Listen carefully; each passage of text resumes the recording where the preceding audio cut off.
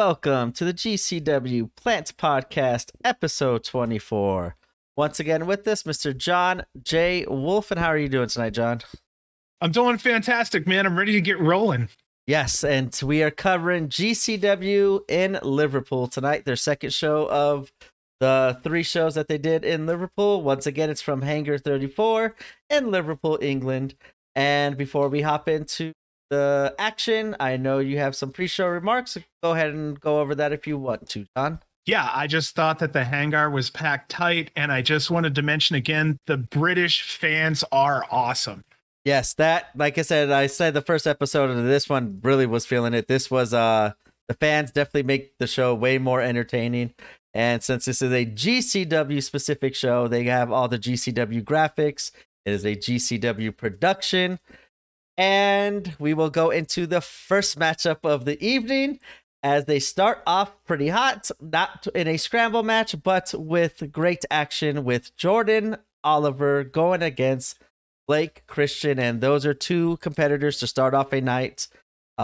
It's going to be a good start to the night. What was your thoughts on this match? It was a great start to the night. I was expecting fast-paced action. We got it.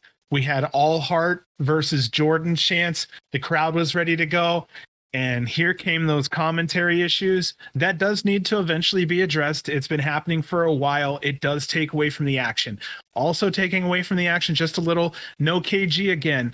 Otherwise, the video looks fantastic. The program was absolutely wonderful once audio kind of settled into its place. Both performers were killing it out there. They're young guys. Fantastic motion, speed, and agility. It looked like a dance out there. They were really representing GCW well. Jordan was face, Blake was heel, but it was just a great wrestling match with a lot of chain moves. And I was, what a great foot forward for the first match of the night. Yeah, I kind of stressed there was a GCW production just because of the sound. As we noticed, the sound wasn't too much of an issue night 1, but night 2, it came into play again. But they did take care of it pretty fast. As you said, it did take away from the action, but with Jordan and Blake in there, we talked about the short ring last time, how fast Blake looks in that shorter ring and smaller ring. And with him and Jordan, it was just a great, as you said, technical match. A lot of rolling up, a lot of boos being held. Like, it wasn't the high flying match that we normally see from these 2, which I kind of really liked, especially as it goes into the ending. I liked how they did the ending spot really nice because it was like I never seen the way they did it, and I'll go over that here in a second. But Jordan Oliver too, I liked how he kind of paid homage to Nick Gage. He did the boot scrape that Nick Gage usually does, and I just like to see him kind of pay homage to Nick Gage, as he is always training with Nick Gage. Nick Gage seems to be behind Jordan here and helping Jordan get in way better shape, because we see that there's a physical transformation now with Jordan. He's not the skinny kid and eating big breakfasts all the time and then getting right. He is now fully on, getting the muscles, getting the definition, and he's looking fantastic. And this was a fun match. Blake Christian with the All Heart gimmick still. These 2 I would like to see them kind of have a little budding feud. I kind of was thinking that was going to happen during the AC shows when they kind of teamed up, and then Blake started at the end of the match, started pushing Jordan and pushing Nick Wayne. So I was kind of seeing like maybe this will be a lead up to that, but we'll see where they go from here. And we will go into the ending as Jordan Oliver does pick up the victory over Blake Christian with a cool little roll up. It was kind of like a sunset flip. Blake Christian had Jordan pinned down to the ground, and then, as we normally see on those moves, right at the 2, Jordan took advantage. But as he flipped Blake Christian over onto his shoulders, and he kind of had the advantage, he held onto Blake's feet and kind of kept them pinned down. So normally we see when they kick out of that move, the 2 legs hit the other wrestler in the head, and that breaks the 3 count. Yeah. But I really liked how Jordan held onto the feet and kept it down, and then held it. He even, as he was holding his feet, was reaching for Blake Christian's hands to really get the momentum and keep his shoulders down. And he used that move and picked up the victory over Blake Christian, which I think is a huge victory, since Blake was, if I recall, the last person to challenge. No, I think Effie was the last person to challenge Foxley for the belt, but Blake Christian being the second to last competitor that fought for the GCW title. And with the role that Jordan's been on lately, picking up big victories over Bandito, Bip Busick, and the tag run that they've been on. This was a huge win, I think, to kind of propel Jordan up to, in my opinion, he's either next in line or the second next in line to face the winner of Moxley versus Gage.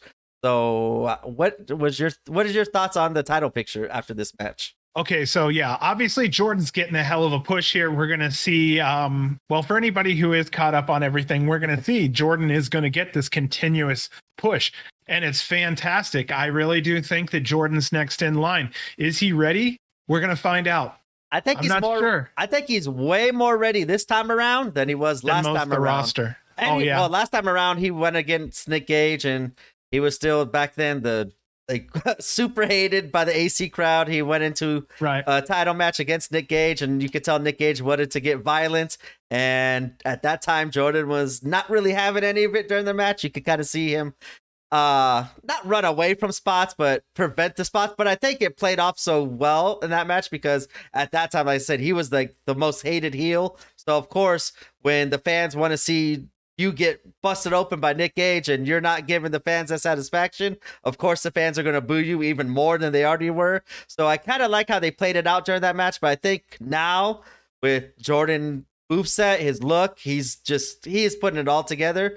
And I think now he's definitely in a better position to possibly beat Nick Gage if Nick Gage beats Moxley, or I would definitely like to see the matchup of Moxley versus Oliver in the future. So right now what we're looking at in that title picture there would be roughly Cardona, Moxley, Gage. I think Oliver would be a great fourth. I can't think of too many people that we have on the roster right now that would Oliver's getting the push right now. Obviously they're doing this for a reason and we're paying attention. So I don't know if if this would turn into a 4-way. There's so many ways this can go because if Cardona gets in the middle of this Mox and Gage match, now we're looking at a possible 3-way. There's so many ways. I just now had a chance to really breathe on your question. You know what I mean? Yeah, I did spring it up on you, and I agree with you. I think Jordan is up there, Mance maybe, or Joey Janela too. Those are the top 3 that I think could be next in line and would be a great matchup against either Moxley or Gage. But as you said, we kind of forgetting Cardona in the picture. We wonder how he's going to insert himself into Fight Night if he does. Mm-hmm. But there's a lot of story that could be told there because Moxley beat Cardona for the belt. Moxley hasn't lost since then. Gage lost it to Cardona. Cardona never really got his quote unquote rematch. They don't really do that in GCW. So, but I think they could go a lot of different ways with this story with Gage and Moxley and Cardona. And I think there's a lot of different outcomes. And I think there's a lot of cool outcomes with other competitors that we haven't even thought about or talked about being involved because, as you said, it's really just those 3, but I wouldn't mind seeing Jordan kind of insert his way in to protect Nick Gage and kind of play off like how he's always protecting Nick Wayne as a tag team.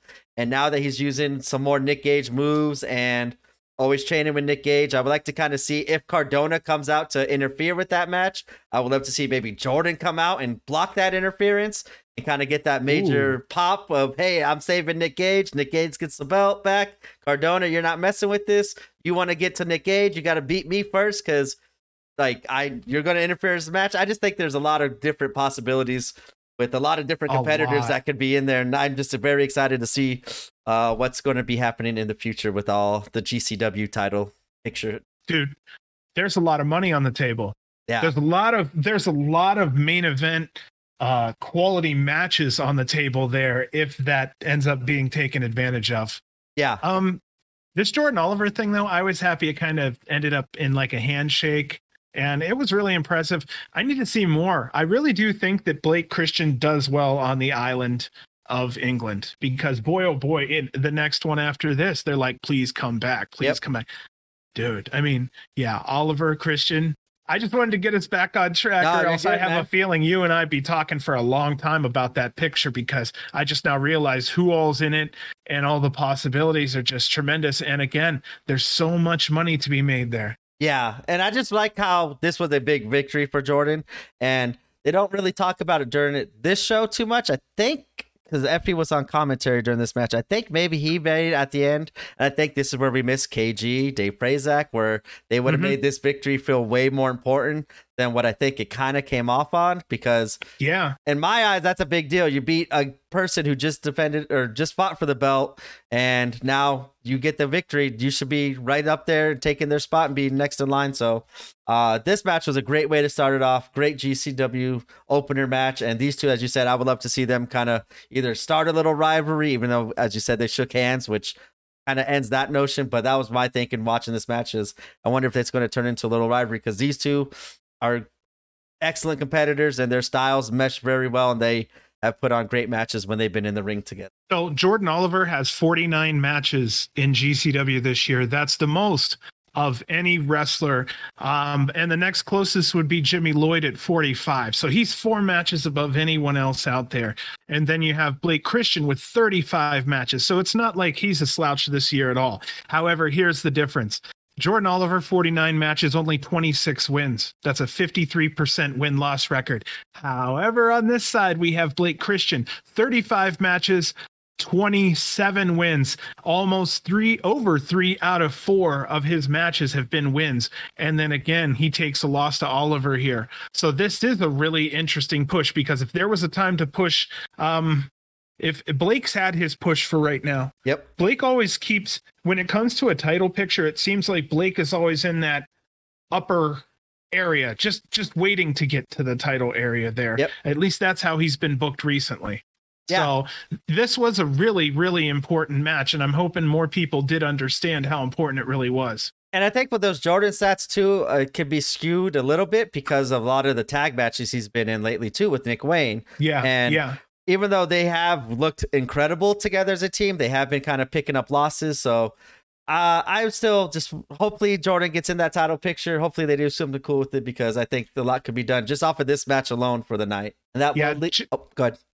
I just had to mention our overachiever, Jimmy Lloyd, because he's second on matches at GCW. Of those 45 matches, he's won 5. No, I had to cut you off. I didn't mean to, but I had to just say that before we went, since I had the stats here in front of me. Yeah, that's probably one of the more atrocious numbers we have. But yeah, 45 and 5 and 40. And I will still chant Jimmy fucking Lloyd every single time I hear that music. The wins, loss don't matter for Jimmy Lloyd. He's a different boy, and I want to see him in the ring at all times, win or lose. And that will lead us into our second matchup of the evening, as Alley Catch goes 1-on-1 with Millie McKenzie. What was your thoughts on this match? Okay, so I wanted to mention before this match even goes underway that Millie was trained by Pete Dunne. And I also found out that she's one of only 2 people, I believe, that can say that they were actually trained fully by Pete Dunne. That I didn't know. The other person, I couldn't tell you off the top of my head, but it was during that person's match, and now I can't remember. Again, with the chants, hey, Allie, Millie chants were going on.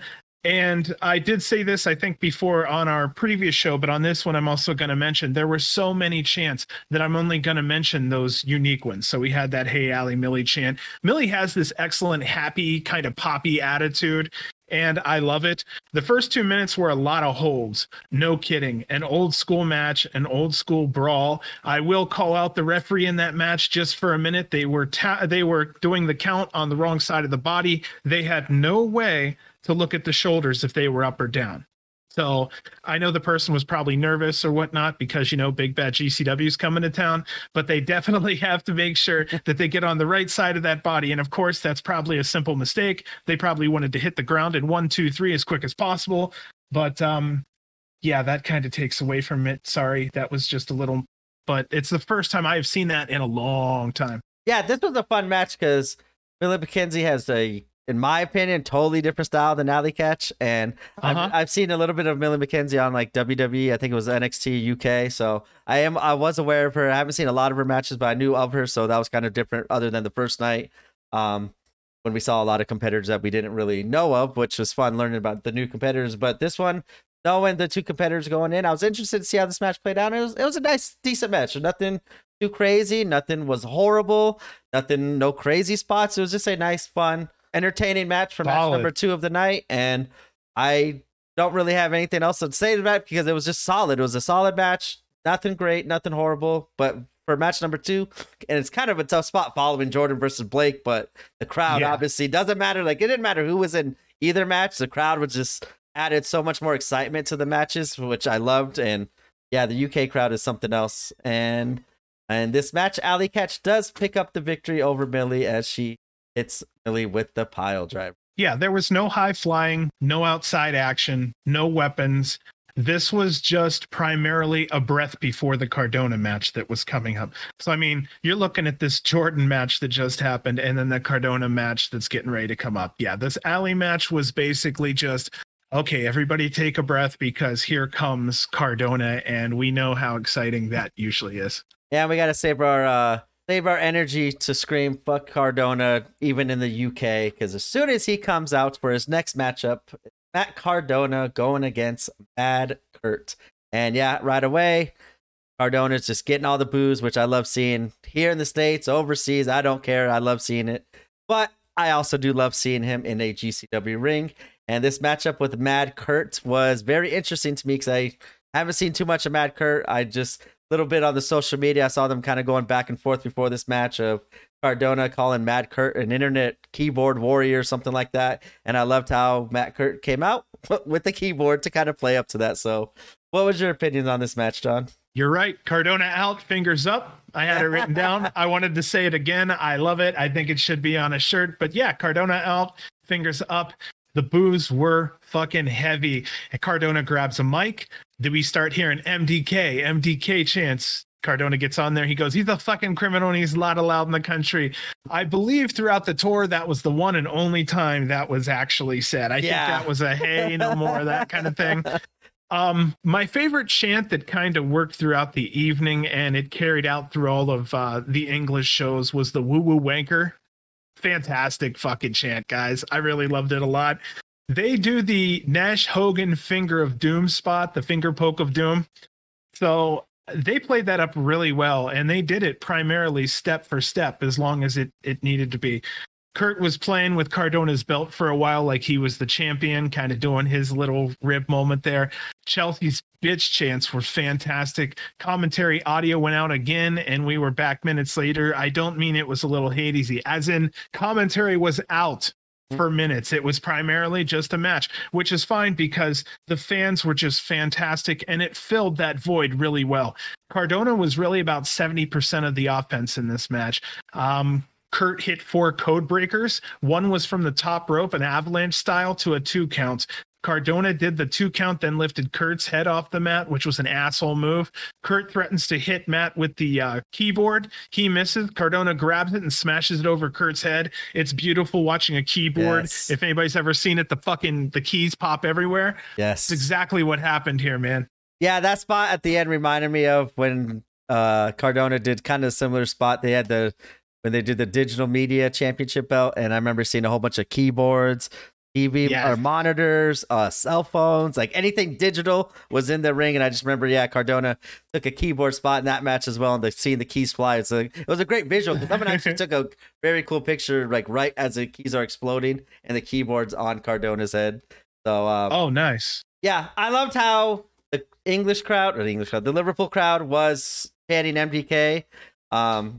I think I talked a little bit about it the last episode, but that just shows me that they know their history. They know the GCW stuff, which was awesome because that just adds like, hey, they know their shit. They're not just out here partying and chanting stuff just to have a good time. Like they knew their stuff, and for them to chant MDK and know that there's a history between MDK and Cardona, as we were talking about earlier, it was very nice to see that because I like when the fans are into it and knowledgeable about it, not just trying to hijack a show and make up their own chants. Their chants were all 3 shows they all made sense, and it was very cool seeing their knowledge of the GCW kind of history about it as well. And yeah, this was a fun comedy match. I thought that's how this match would turn out, and it was pretty fun. Cardona once again does the finger poke of doom spot. He kind of has done that a couple times. He did not the exact same thing to Blake, but Blake was like, "Oh, I'll just lay down and take the victory." And Cardona was like, "Yay!" I just love how he gets so excited for the cheapest of victories, and he acts so surprised when he can never get one. And like, I just can't wait till the one time he actually does hold the person down as they're trying to kick out. It's like, "Hey, you finally outsmarted you. Finally, stay down. I get the easy victory. I don't care if you try to kick out or not." And Dude, it's like Charlie Brown kicking the kicking the football. yes, that is a perfect one.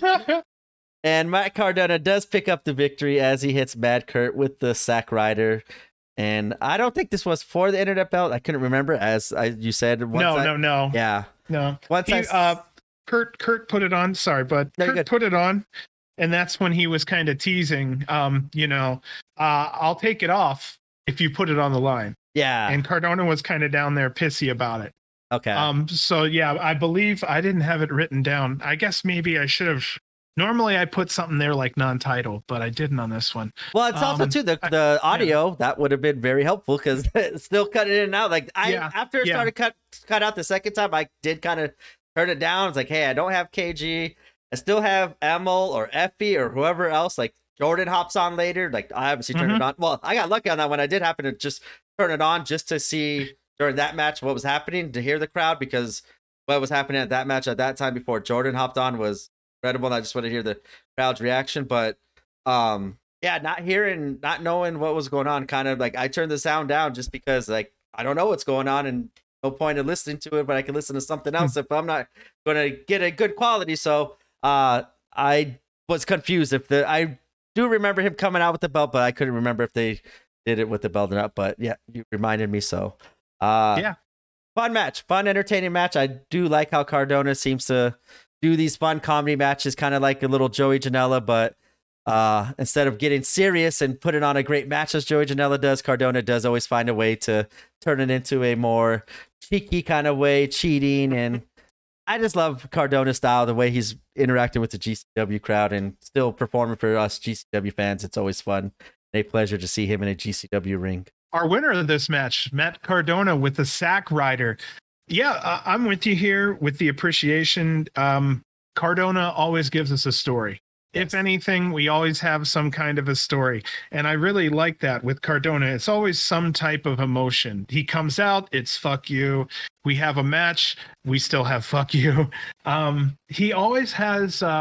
we're always hanging on him doing something. He always has us in the palm of his hand for a reaction. And I don't know how much the crowd realizes how much he can toy with us and does sometimes. Oh, yeah, he definitely does. And like he gets himself over and other people over without even having a match. And that's what I kind of like seeing what he's been doing with his GCW run. And that will lead us into our fourth match of the evening as the violence has started. It is a 4-way death match between Clint Margera, Jimmy Lloyd, Big Joe, and John Wayne Murdoch. And before the match, I was like, this is going to be crazy. It's going to be violent. I can't wait to see all the violence. This is going to be long.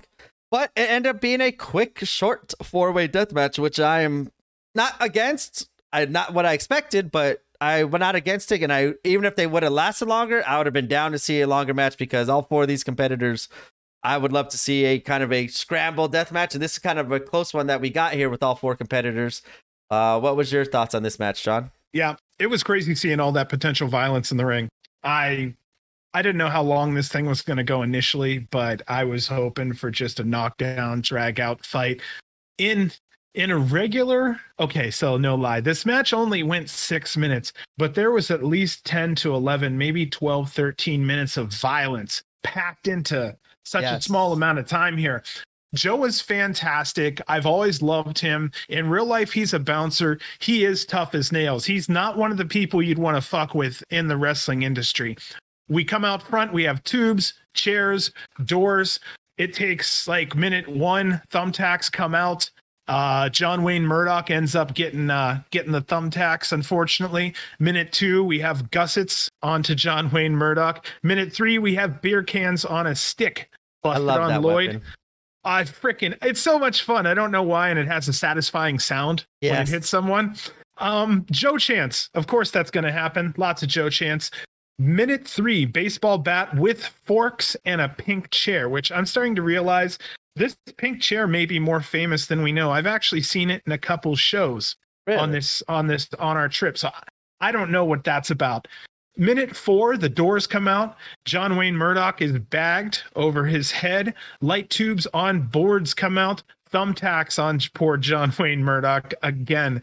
Minute 5, we have a fish hook in Jimmy's mouth, literally a fish hook. Margera sends John Wayne Murdoch through light tube boards. Poor Murdoch. And Big Joe hits Lloyd with some Japanese, like a Japanese gardening tool with spikes. That literally takes us to the ending where Big fucking Joe does a tombstone on thumbtacks on Lloyd. This was just a fantastically fast and dangerous match. And again, Murdoch, he did like 2 men's worth of work out there in that match. He really respect for him. Yeah. Like I said, I was thinking this match was going to go longer because I know I've heard a couple different fans on their Patreon say like, oh, we want to see a ultra violent scramble match. And like, I've kind of heard them talk like, yeah, you know how much dangerous that is with 6 bodies going out there. So in this one, we got 4. So I was super excited. But as you said, they compacted a 12-minute match into 6 minutes, which I don't mind. Like, it was just nonstop violence and chair shots. And every time the camera went to someone else, blood was coming out somehow, some way. And I just love seeing all the different weapons out there. I loved it. Even though it ended fast, I was kind of like, oh, that's it?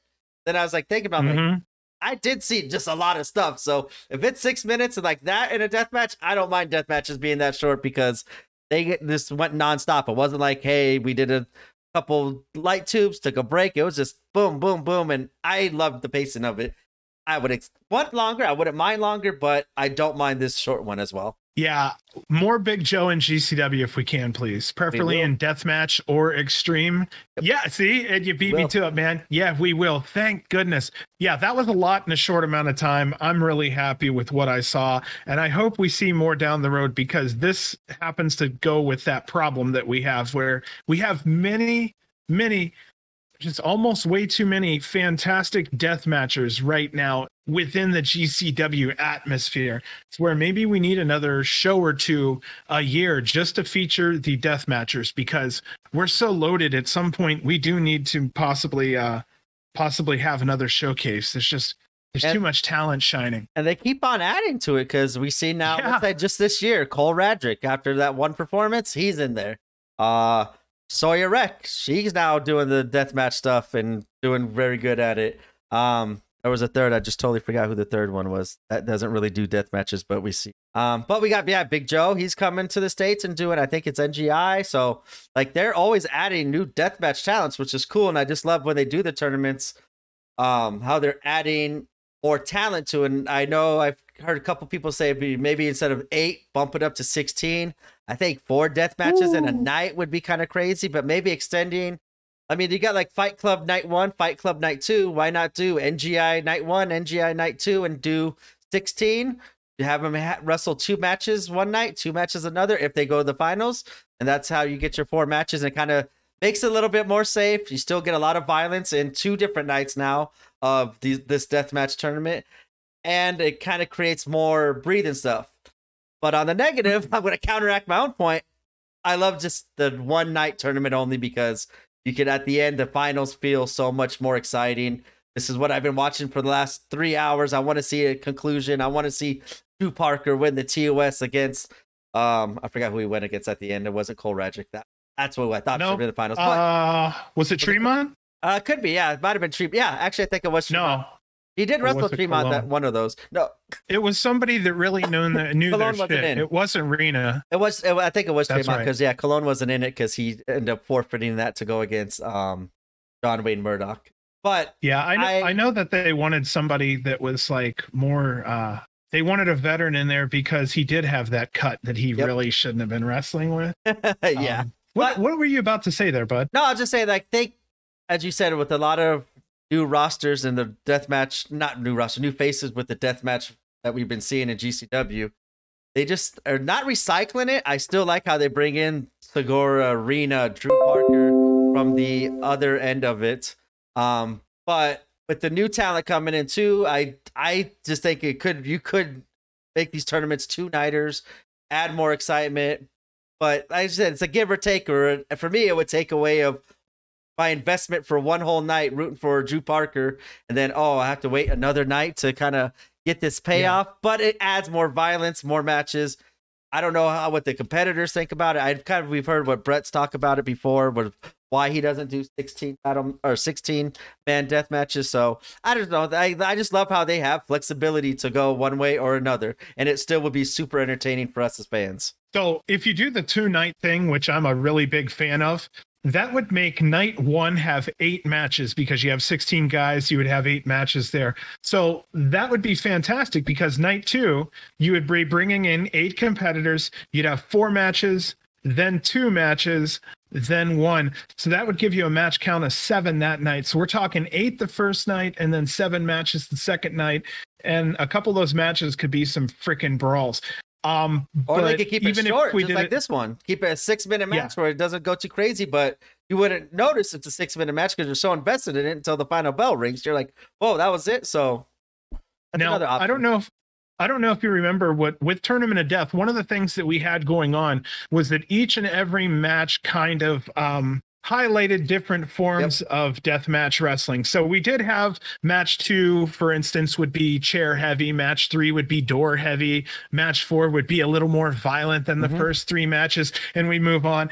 So I think having a 2-day process might also be nice because we would be able to revisit a chair heavy match on night 2 versus maybe a chair heavy match just later that night. Plus we'd be going into another company's territory, even where we'd be putting on 7 and 8 hour death match, or 7 and 8 hour pay-per-views, which is rough for some of us. But I love the idea, and we have so many people that would be fantastic. Another one would maybe, well, no, I'm thinking of way too many fun ideas on that one. I'll stop there. I like this match. You're right. There was everything it needed to be in 6 minutes and then some. I want more, but boy, oh boy, you're right. 4 people, that's a lot of glass to be watching as a fan and as a competitor. Yeah, was the, I'm glad you said that because I was like, I know the reasons. That was pretty much the main reason of what I've heard. Either I think it was Alex Colon or Brett say like, hey, that's why we don't do 6. Not only because it adds another element of more danger, and obviously we know as competitors, if the more fatigued you are, the more chances of a mess up or accident to happen. So but yeah, with 6 different competitors, you had the SGC screen all over the place with just fans ducking their heads, trying to avoid all the light tubes at them. But I am absolutely loving though the depth of their rosters for death matches and seeing what they could do during these tournaments. The possibilities are endless almost, and I would like to see a lot of these different variations of the possibilities happen because there's a lot of great talent out there that GCW has been putting out for the death matches, and kind of have it in a tournament setting would be kind of more recognition to those wrestlers that have been busting their ass for it. That will lead us into our 5th matchup of the evening, and in my opinion, this was the match of maybe the night, at least the weekend for me. Probably the most memorable moment happened for the whole weekend during this match, as we have for the GCW Extreme title, Cole Radrick defending his Extreme title against Joe Lando, Leon Slater, and Tony, that lovable asshole Deppen. And yeah, when I first saw this match, I'm like, okay, it's not our typical Extreme match. We got a lot of high flyers. Or I knew 3 of the competitors. I had no idea who Leon Slater was. But knowing Cole, Joe, and Tony Deppen, we could have a little Extreme in Cole, but he also does everything. Joe Lando is a great high flyer. Tony Deppen could fly if he wants to or keep the match on the ground. So I liked the different variations or the styles of these 3 wrestlers. It's not our typical Extreme match where we're going to see doors, tables, ladders, or all of that stuff. It's kind of a more just a technical 4-way match. And Leon Slater, I had no idea about it, but after this match, I want to see every Leon Slater match because he stole the show during this match. Now we'll let you kind of give what your thoughts on this match was, because I know at the end I will dive into Leon Slater's star rising in my book. Yeah, so I was expecting huge things. They gave it to us. I was expecting a fast pace. They gave it to us. Rowdy Daddy chants were coming right out the gate. Cole is loved in England. That's one thing I can say for sure.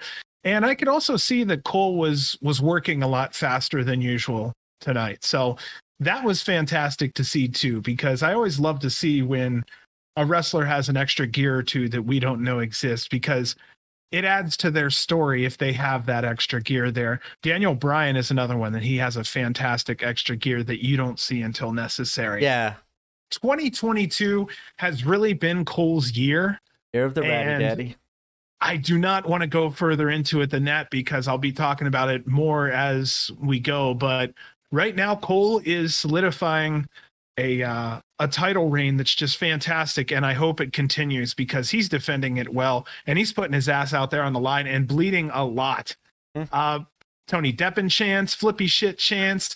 Cole and Slater had to do their 1-inch punch that Cole is known for. This is where I went, holy shit, Slater is 17. Wait, we could have had Nick Wayne versus Slater.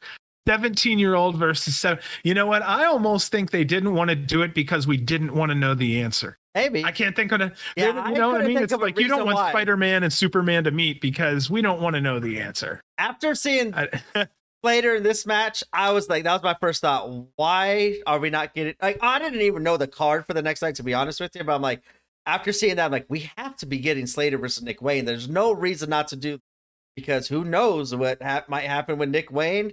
Might not get another opportunity to face Slater. So I was like, oh, we're definitely going to get it the next night.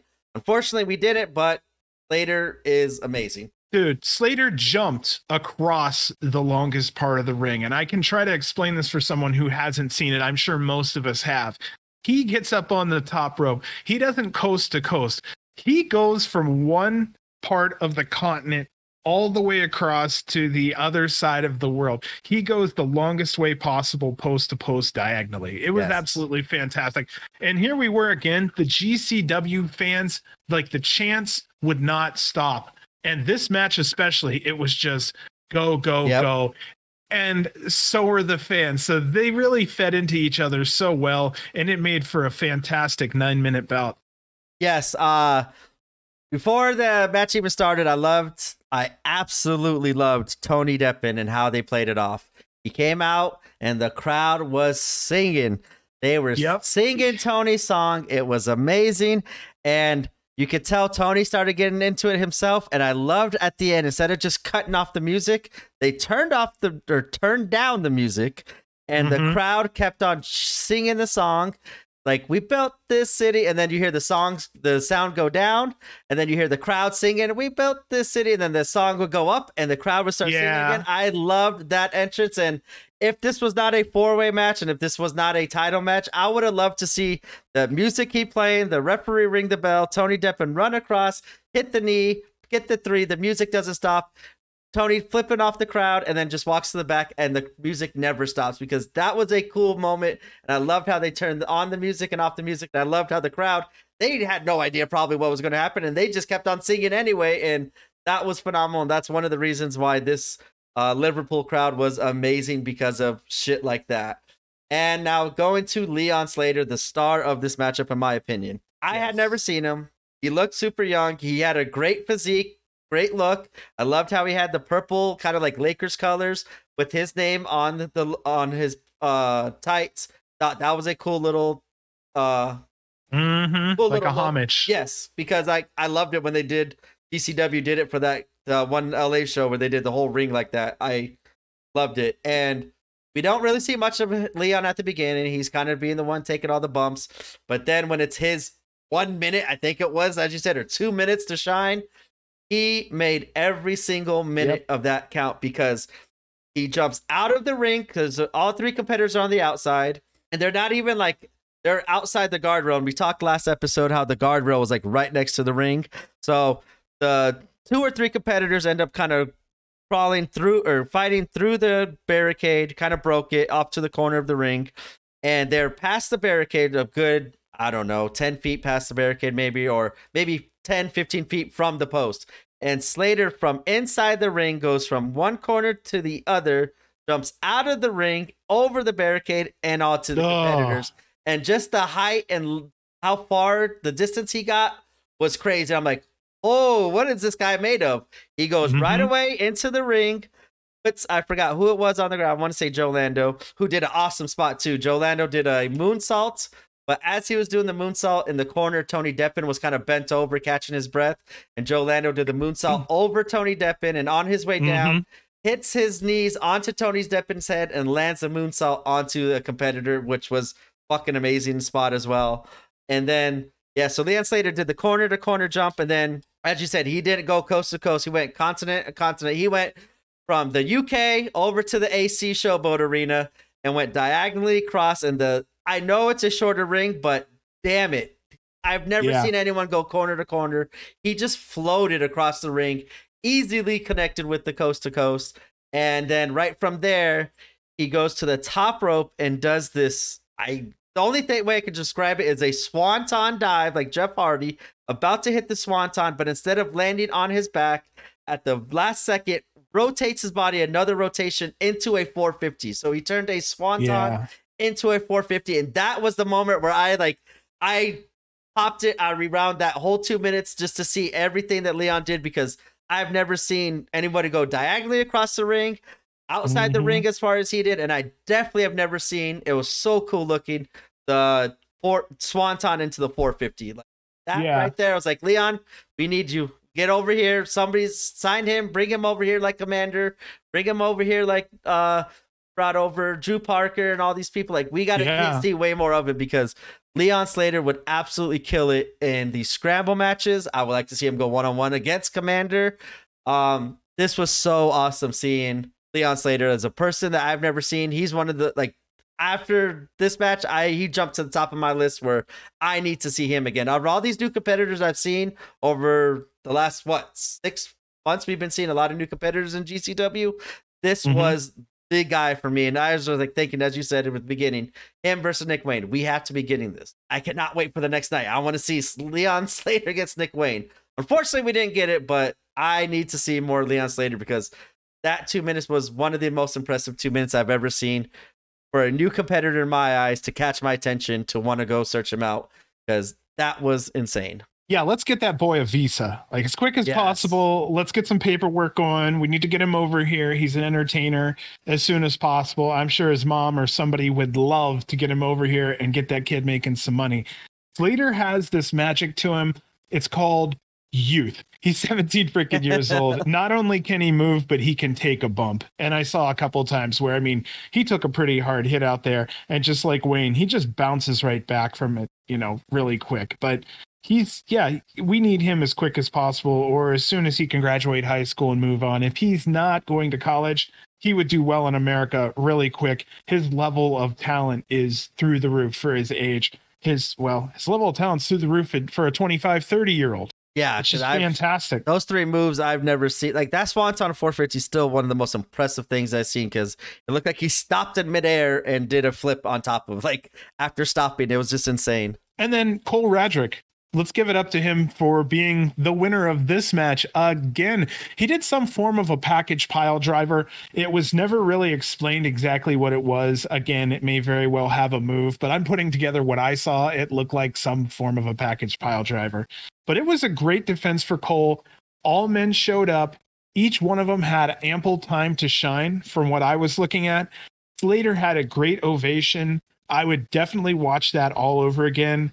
And my creativity, just for fun, says with Deppin, I think it'd be funny, just maybe at a scramble or like a Royal Rumble type thing. I would love for Tony to do a heel move where his music hits, he comes out, he walks around, he kind of does his poses, he does all of that. And basically, as the song is going, kind of winding down and going done with, he just keeps walking around the ring and then just walks back up the exit, just leaves. Kind of like how Maven, I think it'd be Maven at the collective, like he just comes out, high five, hi, or waving to the crowd, not high five, and hi, comes in, does one drop kick. All right, I'm out of here, guys. See ya. I made my paycheck and leave. Like, yeah, I would love to see Tony Deppin do that. Yeah, just something stupid, and it's totally Deppin, because we're all hoping he gets in the ring. We like to sing his song. He comes out there, he does his whole thing. We're happy to see him, and then he just walks the fuck off. Yes. That'd be just fantastic. Ultimate heel move. Good job, Cole. Good job, everybody in this match. This was fantastic. I could have watched a fuck ton more, and with more time, these guys could have been the main event of that night. Yeah. Which is hard to say for a scramble, but for me, this was my match. Like, the standout memorable moment of the weekend was just Leon Slater, because those were impressive. And here's where I love, this is why we call Tony Deppin our lovable asshole, because at the end of the match, everybody kind of leaves the ring, but like you see Leon kind of slide out, and Tony's like, nope. He picks up his hand, grabs him back into the ring, kind of gives him the little pat on the head, like that, stay here, you deserve it, and kind of gave Leon Slater that like seal of approval. It's like, you killed the kid, take the ovation. We're all out of here. You've earned it. Go take the ovation. I respect you. And he kind of walked away. And I would love to see kind of like how we saw Commander get his one-on-one debut against Tony Depp. And I would love to see what Leon and Tony could do, because Tony will make anybody look good. And he's not going to have to do too much to help make Leon look good, because that was impressive. And I just loved Tony Depp, and that's why we call him our love vessel, because every once in a while, when he's not throwing everybody's hat halfway across the venue, he will, when it's the time and the person is deserving of it, give them their kudos, give them all the respect in the world, and give them the GCW seal of approval. And that will lead us into our sixth matchup of the evening, as Joey Janela goes one-on-one with Nick Wayne. And I was like, yep, this is one of these matches where Nick's going to get his time to shine. Joey's going to do whatever he can to put him over and still put on a crazy match, as Joey Janela always does. And I was very much looking forward to this match and seeing what kind of magic these two would create. What was your thoughts on this match? Oh boy. So it was really nice to see Nick get that rub from Janela. It's really nice to see him get stretched out there and really, I used the word stretch already, but really just stretch to his limits. We had Janela chance. He's a bad boy chance. There was a fantastic avalanche brainbuster by Joey Janela that went on. Wayne went up to the second level at one point, did a moonsault off of the ledge. Nick got beaten up fucking hard in this match, and this match did have a lot of hard-hitting moves. Wayne had a good show of emotion. He made it seem like Janela was unbeatable, and I don't know how many times you've seen this, but Wayne has great facial expressions, and he makes it look really good that he has pain. Like every time he's in pain, it makes it look so good. So I really do like that a lot, and this was a match where he got to practice that face a lot. Yeah, I liked it. When I first noticed it was in him and Jordan's match against Los Macizos, and they did like a crazy just tag team, like 1 minute, just spot. Jordan did like, I think the clout cutter, or almost like one of his could be finishers, because he's evolved his moveset so much. And like Jordan's in the inside trying to get the 3 count, and everyone thinks that's it. One of the Macizos kick out, and you just see Nick Wayne, and he's on the outside kind of with his kind of crawling back into the ring, but like he's just looking in thinking that was it. And then you see the 2 count, you see Jordan's face, because he's gotten way better too with his facial expressions and showing like, oh my God, that wasn't it. But you just see Nick Wayne like, what are you doing? How was that not a 3? What do you mean that wasn't 3? Just his facial reaction was amazing. I even went back and rewound that spot just to see Nick Wayne's crazy face and seeing like, oh my God, what do you mean that wasn't it? And yes, he has gotten way better, because I even think it was this match. I could be wrong, but it looked like he was like during the match, like not crying, like he wasn't actually crying, but the look on it looked like there was in so much pain that he was crying. And I originally thought he was kind of seriously hurt, because Jordan Oliver does hop on a commentary during this match, which I think was cool, because the whole thing with him and Nick Wayne. But Jordan did a pretty good job on commentary, because there was one spot where Nick Wayne I think he was on the inside at this time, and Joey Janela laid the door on him, went to the top and did the coup de grace, whatever, the foot stomp through the door onto Nick Wayne. And Jordan right away called to a spot that I was thinking the exact same thing at the exact same time, was when Joey did this spot to Alley Catch in Las Vegas for draft day, because that was my first GCW show. That was my first time seeing Alley Catch, first time seeing GCW. A lot of those wrestlers, almost all of them ever. And seeing Joey do that spot to Alley Catch, like right afterwards, they ended up throwing up, like the referee threw up the X. There was a quick little finish to that match, and like everyone thought Alley was hurt because it looked brutal. And Jordan called back to that spot, that same exact spot that he did to Alley Catch, where I was thinking the same thing, and it looked just as painful when Joey did it to Nick Wayne this night. So I liked how Jordan did the call back to that match, and he didn't sound too bad on commentary. So I really loved hearing him on commentary call back to spots that I am aware of as a fan. So that was pretty cool in my opinion. So you have a good eye, because Wayne getting hurt. He did get hurt. He got hurt pretty bad. It was nobody really said anything about what it was in the long run. But the next night, there was a tag team match. It was Kings of the North. I don't know if you remember. Yep. So that ended up being Cole Radrick versus Cole Radrick and Jordan Oliver. That originally was going to be Wayne and Cole stepped in, but yeah, Wayne was injured. So it looked like it. It was brutal. I wonder if they're kicking themselves for really being that rough on Wayne now that he's injured from that, because Janela was pretty rough on him. And I know that's the name of the game too. So. Yeah, I think that's like sometimes there are matches where, especially like, we used to have another wrestler in GCW. We haven't seen him lately, so I don't want to bring him up just in case there's any issues there. But I will speak specifically on Joey, where I've seen him kind of get a little stiff in the ring, but to send a message that, hey, like, I don't know if you're hated in the back right now, but you have a lot of heat on you and you're getting a lot of boos and we don't know what it is. And you've been kind of a little cocky in the ring, thinking you're above yourself, but it was against Jordan Oliver, where Joey just beat the shit out of Jordan Oliver in the Showboat Arena, if I'm not mistaken. And I remember watching that match, and this was kind of like Jordan had a match against another person that was very similar, where they just kind of like seemed like they took liberties, but not in a not distasteful way, but as a way to, hey, calm down. You got to get kind of in order. Get in the GCW line. Seems like you're stepped out of it right now. We're going to lay these chops in you. I'm going to really punch you. I'm going to really get into your head and piss you off. And you need to keep your composure. You need to show us that you're tough enough to keep on traveling on the road with us. And there are a couple moments where I've seen where it kind of seems like they're testing these wrestlers to say, hey, okay, don't get too comfortable, but you want to stay with us? This is what the shit we're going to do. And they kind of make them earn it throughout the match. And I think that's what I was getting from this match was when Joey did it to Jordan, it was actually way more worse what he did to Jordan than he did to Nick Wayne. But that's how I was kind of thinking of, like, this is Joey's way of Nick. Like, hey, you've been going up top. You're going up top. You might be going to AEW here soon, but you got to toughen up. And here we go. We're going to make you, and it's going to make you look a lot better as a baby face that's taken all that beating. For when you get that moment to shine, it's going to make that shine so much better too. So I don't mind it as long as you said it's not in a trying to hurt you kind of way. If it's kind of like to toughen you up or to show the crowd how tough you really are and to get that really big pop when you shine, I don't mind seeing it that way. Well, I'll tell you what, either way, there was a lot of Nick Wayne chants, you know. Yeah. Joey did a great job in this match putting Nick Wayne over, making him look really good. Joey still got the win. So that's the way it goes there. Everybody came out happy in the end. Nick Wayne, again, was amazing. It was brutal what he took, and good for him. He sold it well.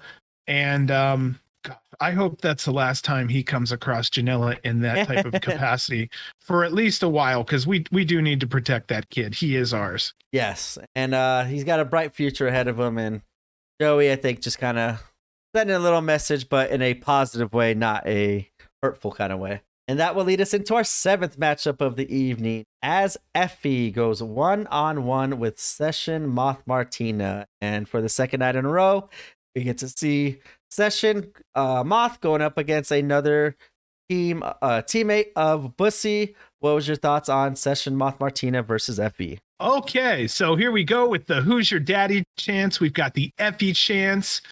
All right, so Session Moth, at this point early in the match, she's trying to get Effie to like her. That's kind of what Session Moth does. Session Moth is basically a lady who goes to a bar and kind of stays there. That's what she does. I had to kind of look it up. So that, from what I've learned, is a Session Moth. No. It's okay to laugh. It's a good one. Yeah, it's bar whore, I guess. She, so... And, she comes out with the Sandstorm music, which is, what was popular when she was in high school. Yep. So, yeah, Session Moth decides she's going to grind on Effie, who is completely unaffected by the whole thing. Fans start chanting Effie's gay. I like that part. Obvious. Yeah, and Session lets Effie motorboat her, and it still didn't work. Effie does the throw your respective genitals at my mouth to Session, like he does. He gets down on his knees. Effie gets hung up in the corner at one point. Session smacks him in the nuts, and you could fucking hear it. It was like a slap sound. Jesus. And then he gets hung up. He gets hung up again at one point, and she grabs like a can of canes, like the cans on a cane, and she fucking hits him in the nuts with it. And Like you could hear that one too. I thought maybe she hit the rope first. Like sometimes they hit the rope first, and she smacked him good. So I hope he had a cup on for this whole thing. And then eventually she takes that entire thing and ramrods it in his ass, or what it looks like in his ass. And Effie appeared to like it, but we couldn't tell. Emil called Effie a pain pig. Yes. And Effie plays up for the rest of the match that he wants Session. And it was a nice little twist over the usual kind of Effie thing, because Effie was straight for one night in the ring. Yeah, and I liked how they got to that point, because at the beginning, as you said, Session's trying to do everything she can to get Effie. Effie's like, no. And I think it was when that spot when he does his drop down move and Session does hit him. Yeah. In the face. I think that's where Effie's like, not bad. Go ahead, try it again. Do it again. Let me see if I like it. Like that's at the moment where I think Effie's like, okay, not bad. I would. Do you know what it was? Try it. Uh-oh. Okay, so here's what happened. Basically, there was like a move where she was locked onto his arm, and her vagina was like right here near his face. Oh, that's what. And he kind of got a little bit of a whiff or something off of it, and he was like, ooh. And that's where that whole thing started. Was he got the magical. Here's what happened. I only know that because I listened to Effie's podcast the other night. He was talking about this match, and that was one of the things he was saying was that he caught a magical whiff, and he fell in love. I like how he does do that spot to certain wrestlers, and then like he changes it up, because like when he did it to Too Cold Scorpio, and like Scorpio didn't like it, and Effie's like, what? Why don't you like it? And then he sticks his hand down his pants. He's like, do I smell? Like, what's going on here? I like how he does that spot at certain times to certain competitors. Like when I would just watch the Collective when he had his match against Suzuki, and you just see Suzuki just like, the hell is this? What are you doing here? But then at the end, he gets into it. So I do like how Effie varies it up those different spots, and it gets different reactions based off of the competitor or where they're at. So this was a fun match. The Session kind of had a lot of fun matches with Ali. I had a fun match with Ali Catch. I had a fun match with Effie. Effie did his normal thing. I love seeing Effie do his thing, especially against a new competitor. And this was a kind of a perfect competitor. As you said, the party girl going against Effie was kind of a different thing that we haven't really seen. So I did like it. This was an entertaining match. It was fun. And Effie does pick up the victory over Moth Martina as he hits his sack rider onto Session for the victory. And it was a fairly entertaining match. Effie was stunned how strong she was at the end. You can actually see him kind of a little surprised by that. And of course, he kisses her hand. They dance. It's over. And that's a perfect way to end that match and send everyone home happy from that match. And this will lead us into our main event of the evening. And I don't know if I just missed this and if this was even announced as a match for this show or what, but if it was announced, I totally missed it. So this was a very pleasant surprise for me, as the main event of the evening is Drew Parker. That's where the surprise was for me. I had no idea he was even on this card. Really? Going against, I don't know. I must have missed it with everything else going on in the wrestling world during this time. I probably missed it, and probably because if I didn't watch it live, I was avoiding Twitters and stuff like that. But I don't remember seeing before this match Drew Parker being announced for this card. So like I said, this was a surprise for me. In my head, he's Australian, and I don't know why. And sometimes I get confused too with that kind of stuff, and that's where now knowing that he's from that area, it makes complete sense. But here's the icing on the cake for me. Not only do I get Drew Parker in the main event in GCW Liverpool, I get Drew Parker against Alex fucking Colon, the Blood Fighter. And right away I was like, yes, this was a surprise, the best surprise I could get. I am all in for this match. I was super excited.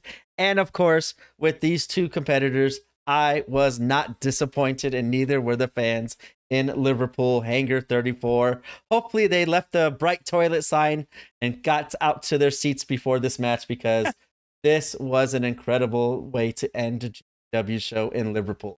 What was your thoughts on Drew Parker versus Alex Colon? Well, they do have those like wanking areas there. So I really do love the sign. I think it's freaking awesome. Yes, I love the sign. Dude, there were a ton of light tubes in this match. I was expecting it to be super bloody. Here we go. Minute 1, Cologne was our first blood. Minute 3, darts to the back. There was a door propped up on the outside. Cologne at minute 4 gives Drew light tube horns on various sides of the ring so the fans can see. I think everybody kind of knows what that is. The crowd wanted blood this whole time. Minute 5 through 7 was legitimate wrestling. Hell yes. It's always nice to see that.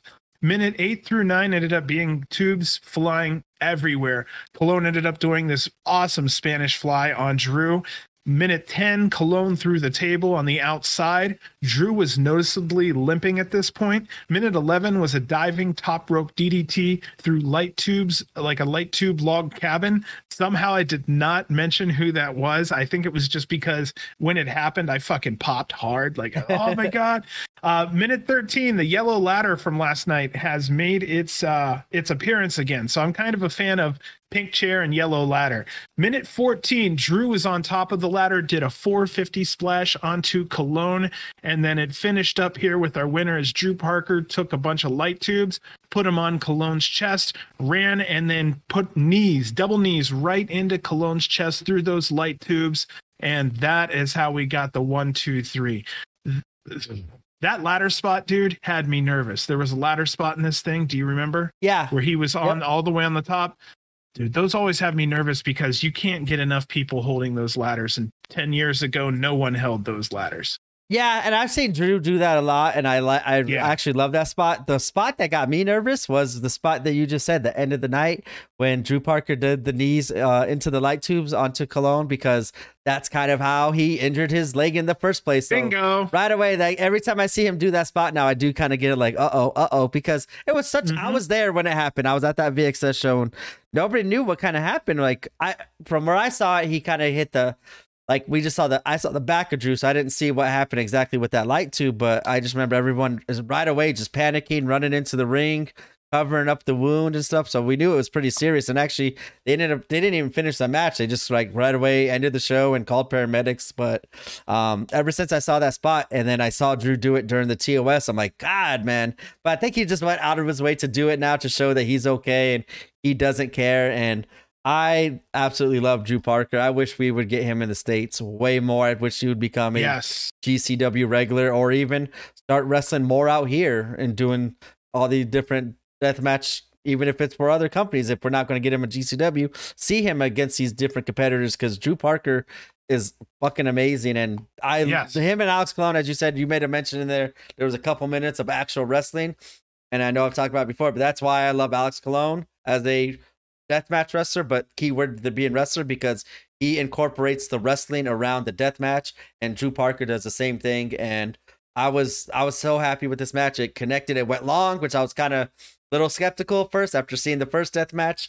I was kind of hoping these two would get more time to shine and breathe and tell a story, and they absolutely did. And I could watch Drew Parker and Alex Colon wrestle a deathmatch any day of the week. As we talked about at the beginning of the night, Jordan Oliver against Mike Christian, we could see all the time. I could see Drew Parker and Alex Colon, because their two styles mesh well. They're one of my two favorite deathmatch wrestlers in the world, and I think they're the two best because they just always seem to change up their move set and adapt to their competitors, but still do their stuff while making everything look so good. And this was a perfect way to end the night for me. Satisfying. Yes. Satisfying way to end the show, I think, is the best way to put it. So I was sitting there watching these two not face off, but, Parker was getting ready on one side, Cologne's getting ready on his side, right before that bell rings.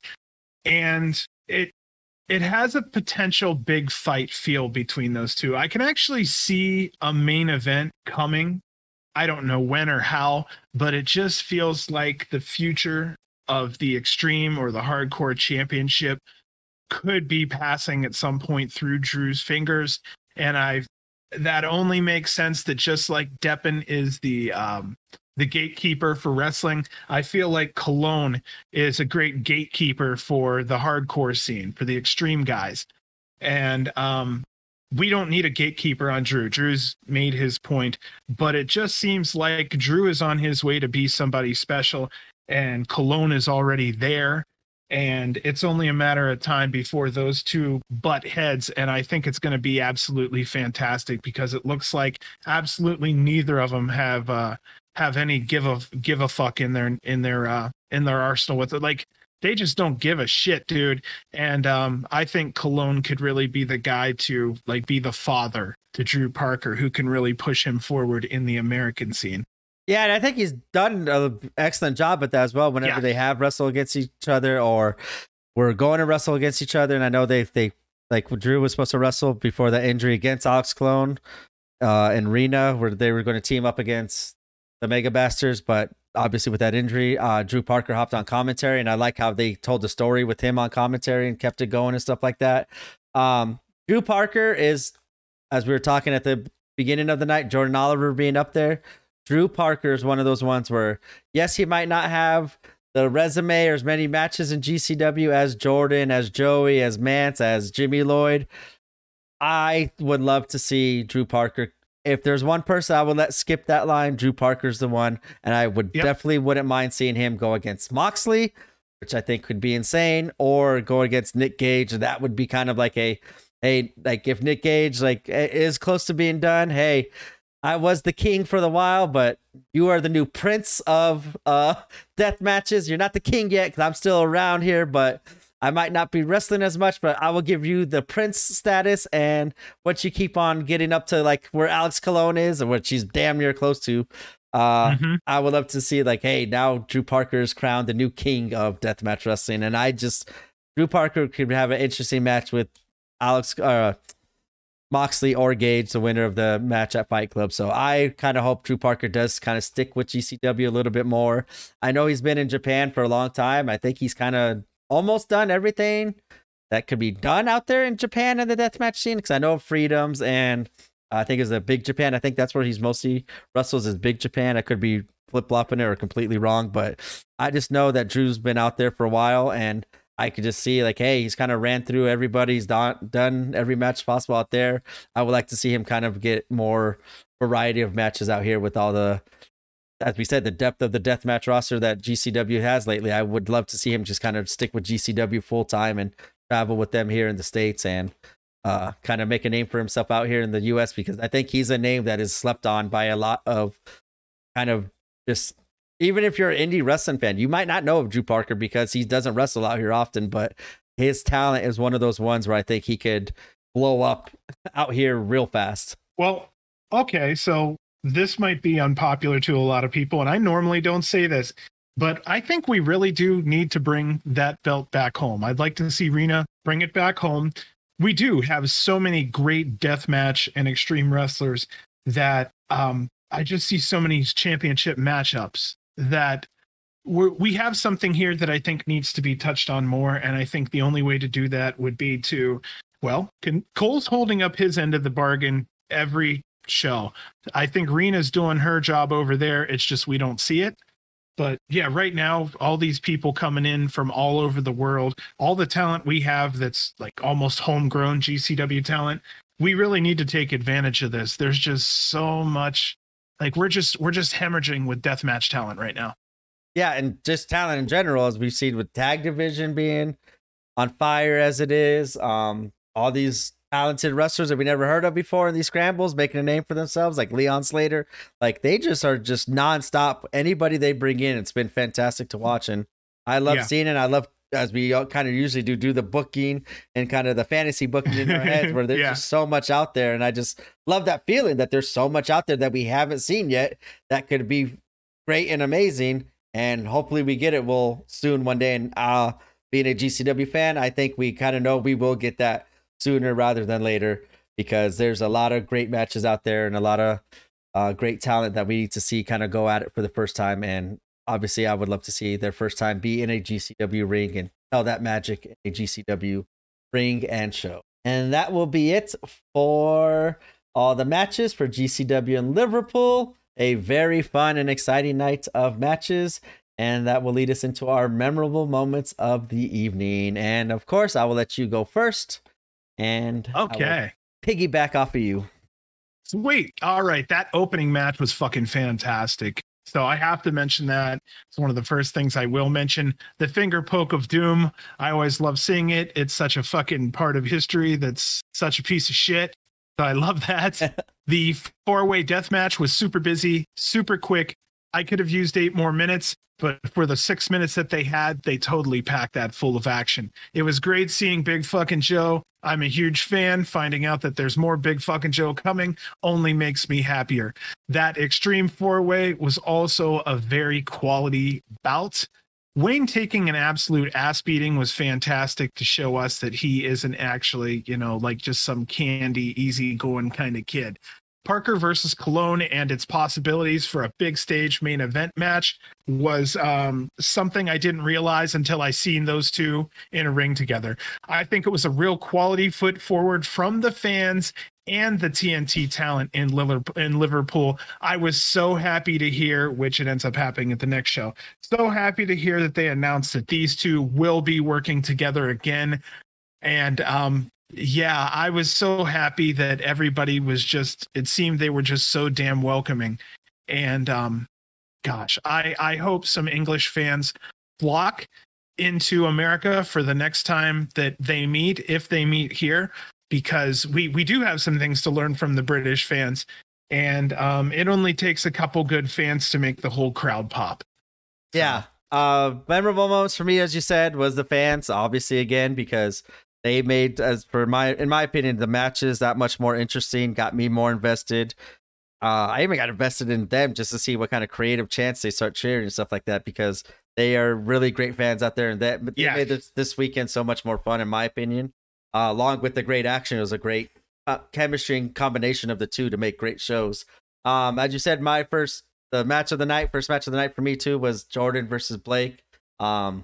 Just seeing Jordan get the big victory over Blake Christian, I kind of hope that turns into something when they come back here to the States. They do make mention it one time during the show, which I kind of disappointed. I wish they would have kept it going, but I wish that moment would have been bigger than kind of what it was played off. It just felt like a normal victory for Jordan instead of like, holy shit, this is a huge victory, where that will propel him into the main event scene, not main event scene, but title scene. So that was a fun match though, and a great ending for me. Seeing Jordan get that victory, and Leon later, holy shit. Yeah. If you guys just go spend $10 on this show just for that 4-way, because you will see incredible action, and Leon Slater, I think, was worth the $10 admission alone, even in those 2 minutes, because he was fucking fantastic, and I want to see more of it.